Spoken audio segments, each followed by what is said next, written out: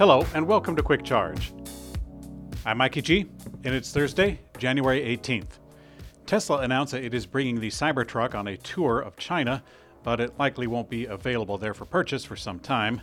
The Cybertruck's novel design actually made it a challenge to get approved for U.S. roads, and that was the market that it was designed for. Despite this, Tesla is now letting Chinese customers know that they will be able to see the truck in person in their own country. The automaker is talking about a multi-city tour where customers will be able to vote on where the truck should come first. Now, the reason that we're confident that it won't come to the Middle Kingdom for sale is that Elon Musk himself commented on the question saying, quote, "Getting Cybertruck road legal in China would be very difficult, but we could ship some prototypes over for display." Some Tesla superchargers are getting overwhelmed by new Uber drivers in New York City after a new program enabled a lot of Tesla ride-sharing vehicles in the area. The city made 10,000 new EV licenses available for Uber and Lyft drivers, and Tesla has been the popular brand of choice. Now, these new initiatives have resulted in a lot of pressure on Tesla superchargers in the city, and several local owners are reporting a massive line at the stations. To mitigate the situation, Tesla announced that they will be implementing a congestion fee at the stations in New York, which consists of a new charge of $1 per minute when going past 90%. Now, Tesla is, of course, making new stations. Two of them are on the docket coming to Brooklyn and Staten Island. Tesla told employees that they will do another pay adjustment in the next few weeks after employees expressed disappointment with the last one. Tesla recently announced the annual wage increase for employees across the company following annual reviews. Tesla told salaried employees that they won't be getting their normal stock compensation following these reviews, and the pay increases were also less than anticipated for hourly employees amid the high inflation environment. So Tesla has heard the complaints of these employees and has responded by establishing yet another pay adjustment, which will be influenced by a market review process.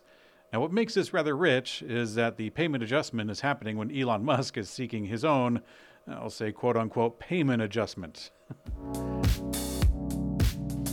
Vietnamese EV maker VinFast saw deliveries pick up in the fourth quarter, but not enough to reach their goal of 2023 in the year. According to a SEC filing on Thursday, VinFast delivered 13,513 EVs in the last quarter, bringing their yearly total to 34,855.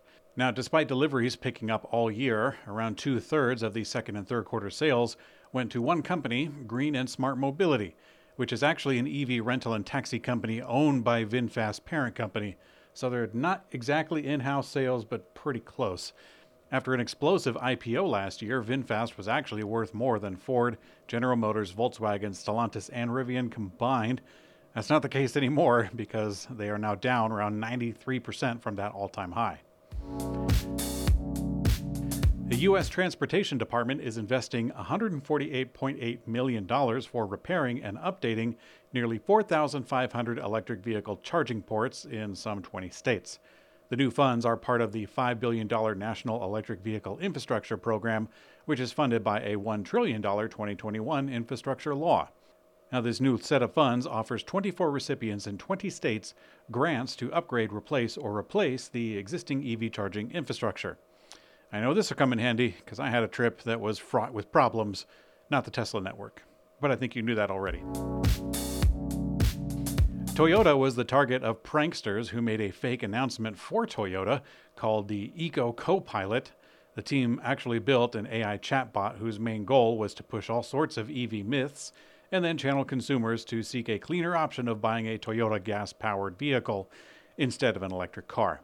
Now, the responses from the chatbot used Toyota's intentionally misleading description of their cars being electrified instead of being electric. You can understand why that would be confusing.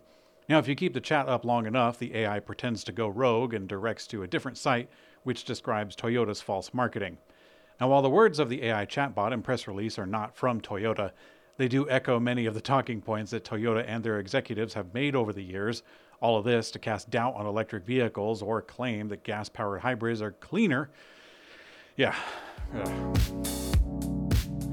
In today's community comment found on YouTube, D4S Extreme LS3 says, "Mikey, love your comments as you end your episode. Very well stated." Well, thank you very much. On occasion, I spend more time scripting my response for the community comment than I do for the rest of the episode. Electrek is staffed with dedicated and talented writers that Quick Charge is based on. There are other written stories that are actually not covered here on the show. Some subjects that often don't find their way in include the wild prototypes of the EV industry, green energy news, eVTOL, and almost every opinion piece. Now, if you want to read more of that and other subjects, Electrek has you covered. We also have buyer's guides, tax credit guides, viewership polls, and more. All you got to do is go to your uniform resource locator and type in electrek.co, and you're on your way.